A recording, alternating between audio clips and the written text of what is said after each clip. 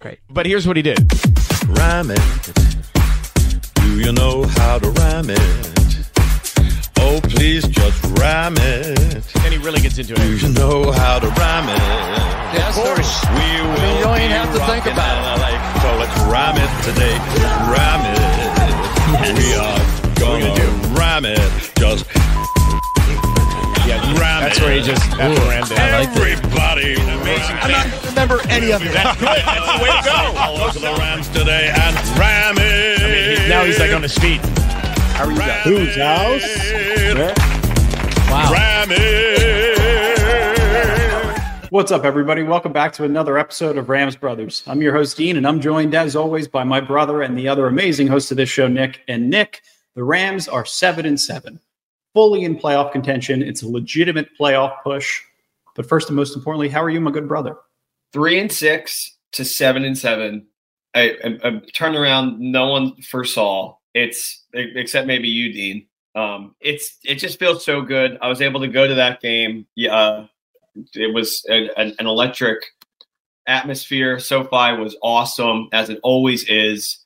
And I couldn't be happier with the direction of this team right now. I feel like we can go into any house and take down any team right now. I'm getting ahead of myself. This game itself was awesome.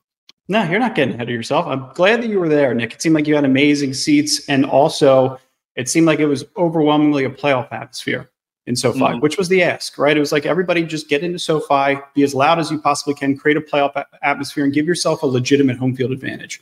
And now the Rams are 4-3 at home. They started the season, 0-3, and now they're 4-3 at home or something like that. So we're in a much better spot. Legitimate home field advantage, especially going into the playoffs. You know, I'm not going to be in a position where you're going to have home field advantage, but just to have that in your back pocket in case the dice turns that way, good situation to be in. So overall, here's the game recap. So Rams improved to 7-7. They beat the Commanders. The Commanders are 4-10, officially eliminated from playoff contention. Rams won the game 28-20. Probably could have won the game 40-20 if you really think about it. It should have been, a much larger victory. Rams were 6.5 point favorites to win at home. They covered. They won by 8 points.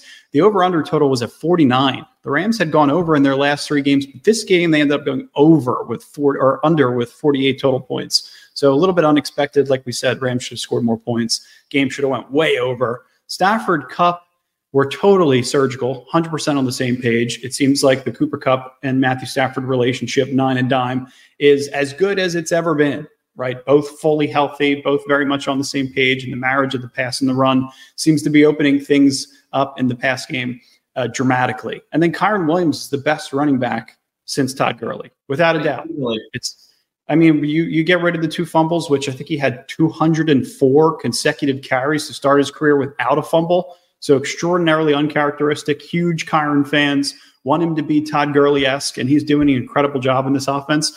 And the fumbles that we mentioned, Darian Kendrick's handful of mistakes, and then the kicking game, preventing this game from being a total blowout. Right.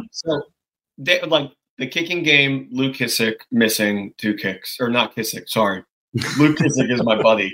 But Luke the Leg not being Luke the Leg and not showing up and missing those kicks. Kyron Williams fumbles.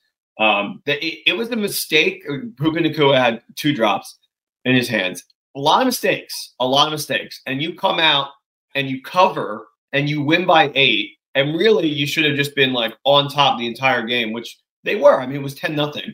They're like, to win a game where you're making a lot of mistakes and still be like unquestionably the better team at the end of it, and still have a lead above 7 when the game is over. That is the sign of a really good team. You're overcoming mistakes. There were mistakes on both sides of the ball, let's be real. But, those Kyron fumbles, McVay did not, he kept him in the game after that, even tries to go for him for throws. There was just a lot of good in those, like outside of those mistakes. It was kind of an ugly game in that way, but you come out on top and you come out on a short week now with the Saints coming to your house and you both have the same record. And if you look at the teams top to bottom, we look so much better than them. The Saints would not have been able to overcome those mistakes. We did.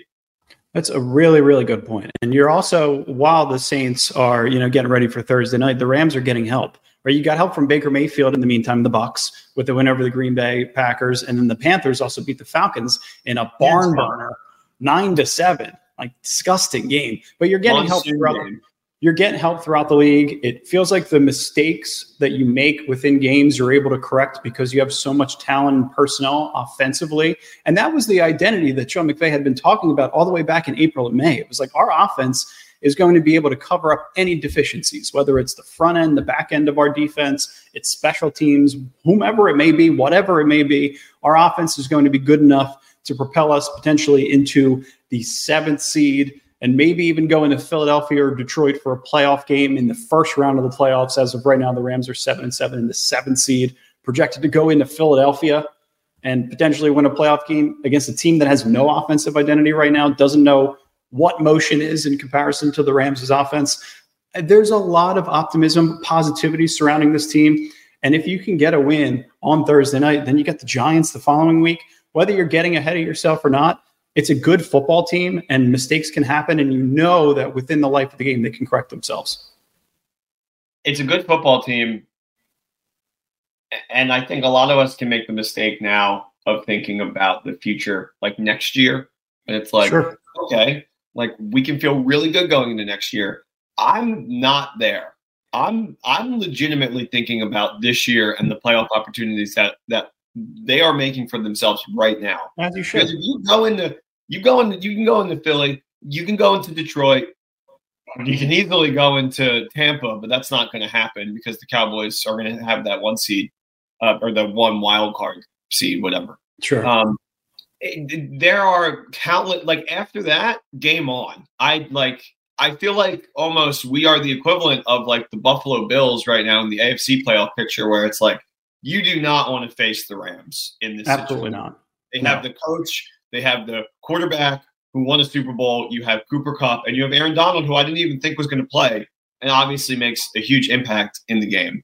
Yeah, just his presence alone makes an incredible impact. You got the quarterback too. This is Matthew Stafford in his first 9 games of the season. He was 4-5, completion percentage of 59%, which is pretty low for him throughout his career. 251 passing yards per game, a touchdown interception ratio of 9-8, and a passer rating of 80.8. So then you fast forward to the last 4 games. So they're 4-1 coming out of the bye, but the last 4 games specifically, they're 3-1. Completion percentage is up 7% at 67%. Passing yards per game, 265, so up 15 yards per game. Touchdown interception ratio, only 1 interception over his last 4 weeks, and a passer rating of 112.6. Matthew Stafford is maniacal right now. Since the bye, 1,250 yards and 105.2 passer rating, 13 touchdowns and 2 picks. This team is cruising, and a lot of it is because of not only the Rams' scheme change, right? Because Kyren Williams is the next Todd Gurley, because he's operating so well in duo. And although duo doesn't present these explosive run opportunities, at times Kyren's able to take advantage of them. It's not a direct comparison to the outside zone scheme that they ran with Todd Gurley, where they hit a ton of home runs. But it feels like McVay is adjusting his methodology now. It's like, let's keep everything together, mix the run and the pass. Let's be perfectly balanced throughout the first 4 or 5 series of this game, see where we can take advantage, and then you'll get your explosives. Like they're going to, because their scheme is so great. Good job bouncing the pencil there to illustrate my point. When everything is perfect, when Sean McVay is in his bag per se with play calling, red zone's different. Red zone, you're going to be presented with a different defense, different looks pre-snap, which he's been very vocal about. But I feel like this offense is able to put this team in position to win games. And it's led by Matthew Stafford for all of the incredible things that he's able to do pre and post snap. Matthew Stafford with a team of TikTokers, as he said in the beginning of the season, couldn't remember their names. What a turnaround from that point. I mean, I don't think any of us really ever gave that story that much attention because it was lame in anyway. But yeah, I mean, he's like he's the cool uncle right now that's playing like permanent QB in the backyard with like, I mean, obviously Cooper Kupp. But yeah, I mean, like, shout out to Marcus Robinson, man. Like coming in 3 consecutive games with a touchdown. I know you tweeted about it. Yeah, look at that. Like he's a factor. He's an X factor on this team right now. Like you can pick him up on your fantasy teams if you're still in there and he's a wide receiver. Like, dude is like balling out. If he's going to be a more willing blocker in this offense, he's going to have a spot in it because he looks like a better version of Van Jefferson. And we know what the Rams' offense looked like with Van Jefferson as the X receiver in 2021 when he could seriously take the top off and be a threat to do so. Tutu being a little bit banged up, he's not a bad run blocker, but I just feel like you're giving yourself a couple of different looks and matchups, right? Because like a Demarcus Robinson matchup versus Tutu Atwell is completely different. So I think the way that Matthew Stafford is manipulating coverage. So this, I think, was incredible. This was a post by somebody from The Athletic. I think it was Nate Tice. And just the way that Matthew Stafford is able to manipulate in the pocket, I think, is just unbelievable. So this play, like at first glance, Nick, it's a 3-by-1 set. So it looks like everything's going to the left, right? You see 4 Washington defenders there with Kupp and Nacua and Tyler Higbee. So everything in Matthew Stafford's body language is telling you that he's going to go to the left-hand side of the field, which is why that middle defender is starting to creep a little bit to the left. The second clip, you see Matthew Stafford's feet start to get into position to uncork a no-look throw to Demarcus Robinson in the middle of the field. But the defenders don't know that yet. This second-level defender, this second-level linebacker is thinking to himself, oh, shit, this play still might go to the left.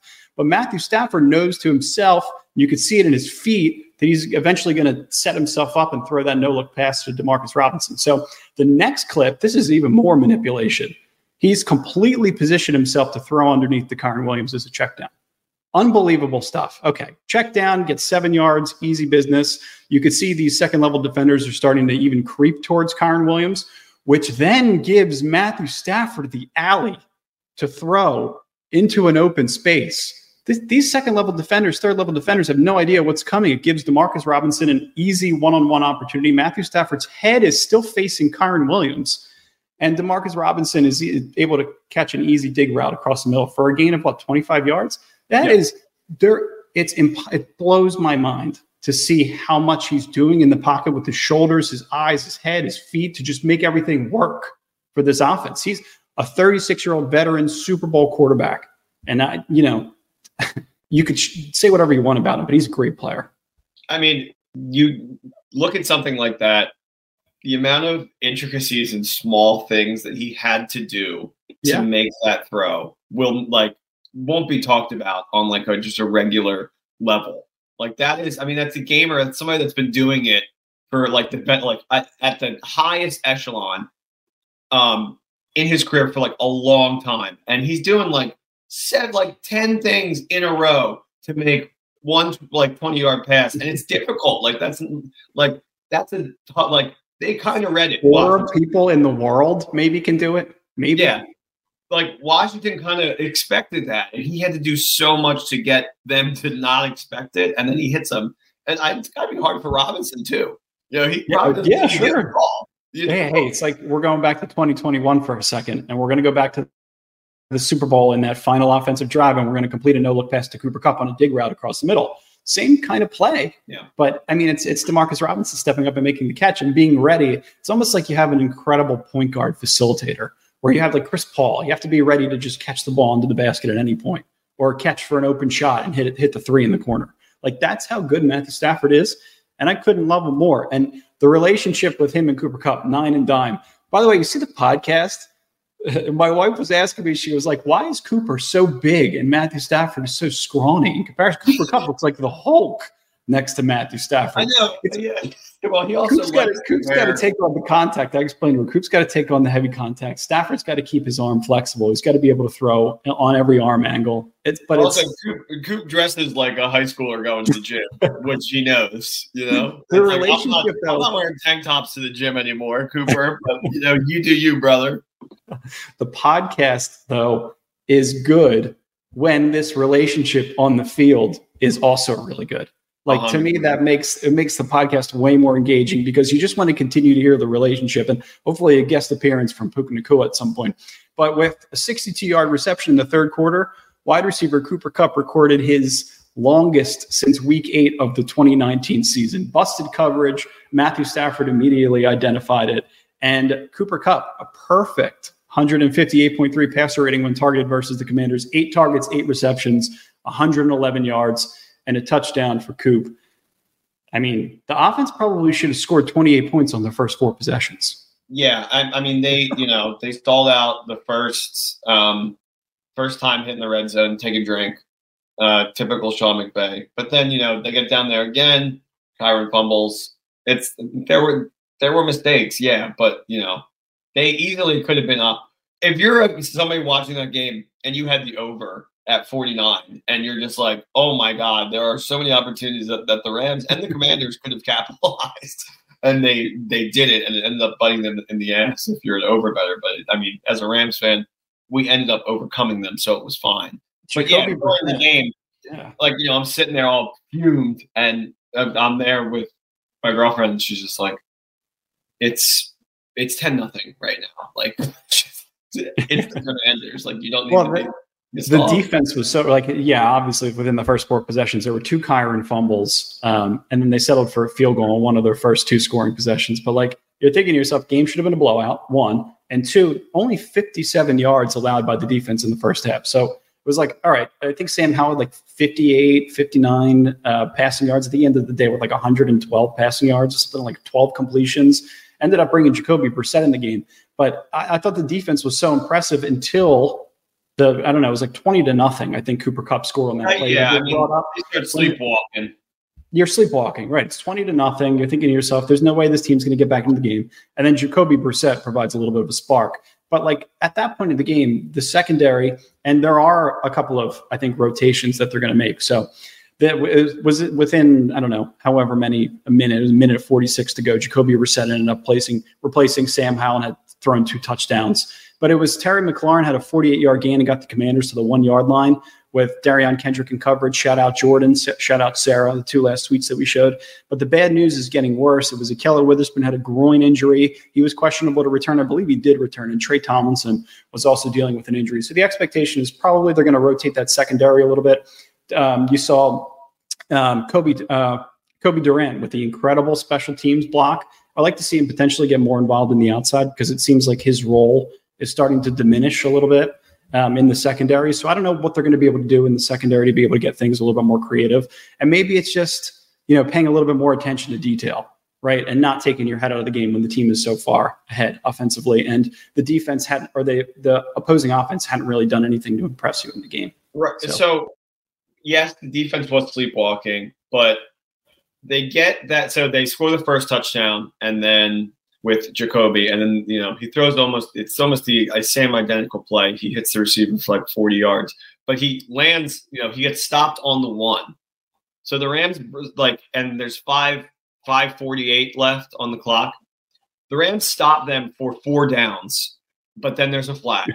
So then it's first and goal again, all over, and they take 4 more downs to score the touchdown. All of a sudden they score a touchdown. 2-minute warning went off. Yeah. The defense had such a hard task, but they ate up so much clock. They rose to it. Yep, they sure did. So there was some good at the they were sleepwalking. They woke up, and then that was enough for the Rams where they could just Yeah, then you saw Cooper Kupp's 300 IQ play where he tapped the ball out of bounds on the onside kick, which you love him on the hands team because anybody that's high IQ like that could make a play situationally.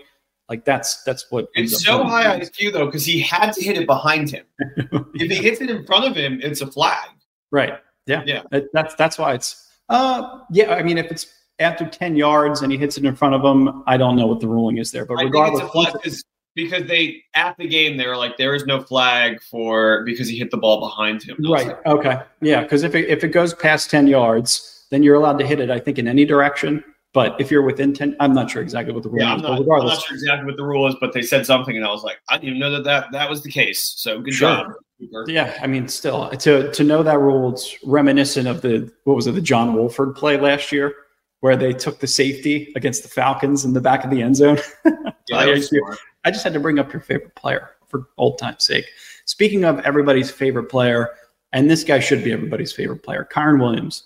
So via Next Gen Stats, what Kyren Williams is doing right now against light boxes is very surgical by Sean McVay because he knows exactly what to call and when. But 21 of his 27 carries, which is 77.8%, gained 121 rushing yards on those attempts. So, I mean, he's doing exactly what he needs to do.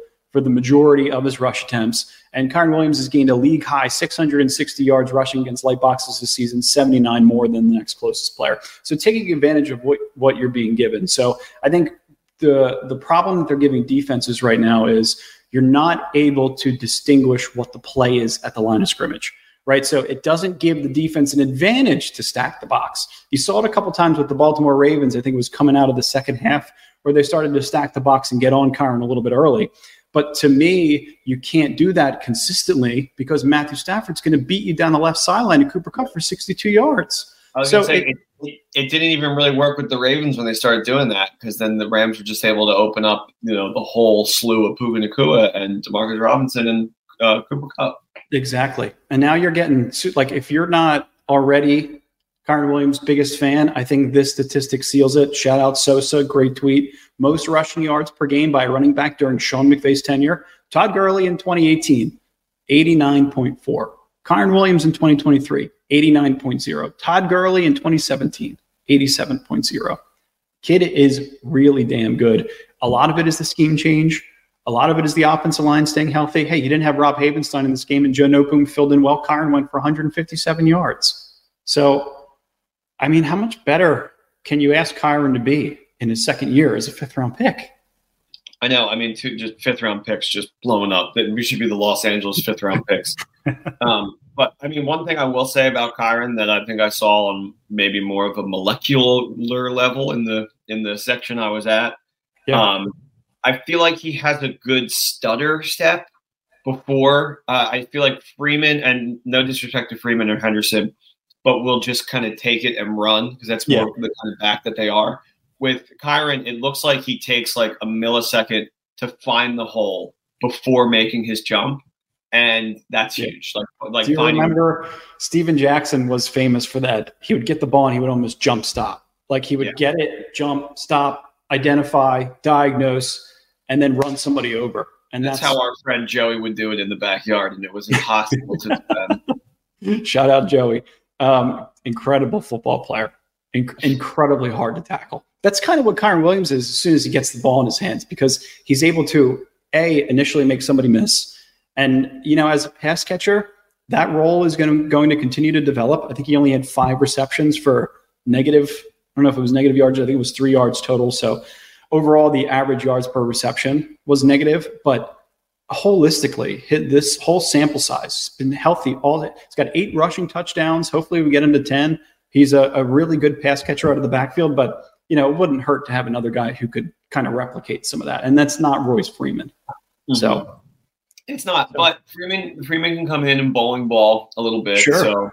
So, I like Freeman as the second guy. Yeah, you could definitely continue wearing down defenses with Royce Freeman. Do you want to talk about the kicker? Do we need to sign Mason Crosby every week so he's scared? I don't know why they let him go so quick. I'm assuming it has to do with some of the roster math and the adds and drops that they can do prior to the playoffs because they have limited spots that they can do that with. So I'm fearful that they're kind of running out of transactions and they're not able to kind of bring Mason Crosby back after signing him to the active. I think they signed him to the practice squad and then the active roster, and then he was flat out released. So to me, I definitely want to bring him back, even if it's in the shadows of Luke DeLeg to turn him back into Luke DeLeg. Yeah, Haversick. I mean, bro, there's no reason we should even be worried about them scoring that second Jacoby Brissett bomb touchdown if you just drill that kick. But I mean, they should have went over 30 points for 4 straight games. Instead, they went over 28 points for the 4 straight games. It's tied for the Niners for the longest streak. 5 straight games covering the spread, though. Yep. And Stafford being as good as he is, we talked about, he's got the longest streak 4 weeks in a row with multiple touchdown passes. So, yeah, I'm worried about the kicking game, but this is kind of so this to me right now, this version of the team right now is the best example of what Sean McVay said they were going to be in May. Yeah. The offense did everything in that game. And the defense was good. They were just good enough. And they kind of, fell asleep in the second half. But special teams is, 60% there, 65% of the way there. 50. Yeah. Those are the kind of ways that you could lose a playoff game that way. Yeah, 100%. I mean, we've seen it before, 2017, right? The special teams against the Falcons. That was been such an explosive year for them. Mm-hmm. I remember. Yeah, I'm nervous about it. I want them to bring back Mason Crosby for sure. But holistically, I'm not worried about Thursday night yet. We're going to talk about it more tomorrow. We'll be back tomorrow with another episode. And then the Giants game, and then the Niners, and then Christmas in between. So a lot of fun to be had. It's going to be a friggin' busy, crazy season. But well, maybe Dean and I will do a podcast where we're actually in the same room. Yeah, we'll just be sitting in chairs together like old school. That'd be great. Just looking at each other in direct eye contact, like if you want exclusive VIP access to that podcast, make sure that you Ram it! Thank you guys for listening. Continue liking, subscribing, doing everything, commenting. We want to know your thoughts about the game. Want to know your thoughts about the episode, what you guys thought. Very much appreciate you guys. Home field advantage is real, and go Rams. Yeah, I will say this. So the tickets that I had for this game, I was like a silent auction, and I won, and they were VIP seats. And in VIP seats, people don't stand up. They're not clapping. You know, I'm like standing up on third down. I'm freaking out when Taron Killam's on the big screen, north side, south side, whose house. And people didn't do that. So I'm not a VIP, man. I'm more of a commoner. You know, I'm more of a peasant. I need to be at the top. Hey, if the Rams ever want to bring us to games, sit us with the remainder. We don't want to be VIP. We want to be with Rams. Yeah. But I did. When you're VIP, you run into some celebrities. I ran into Bill Fagerbake, who is the voice of Patrick Starr. And that was really cool to talk to him and tell him how great of a talent he is. Did he say which one of those flat foots threw that ball to the sideline to Tyler Higbee? He was like, no, you know who's the real talent? The guy on the back of your shirt, Matthew Stafford. Yep. And I was like, you're right, Bill. But yeah, good game. Maybe he'll listen. I told him about the pod. Yeah, definitely. Maybe he won't. But yeah, thank you guys for staying until the end and listening to the Patrick Starr story. You guys are real MVPs. Horns up. Love you guys. See you in 24 hours. Go Rams. Cheers.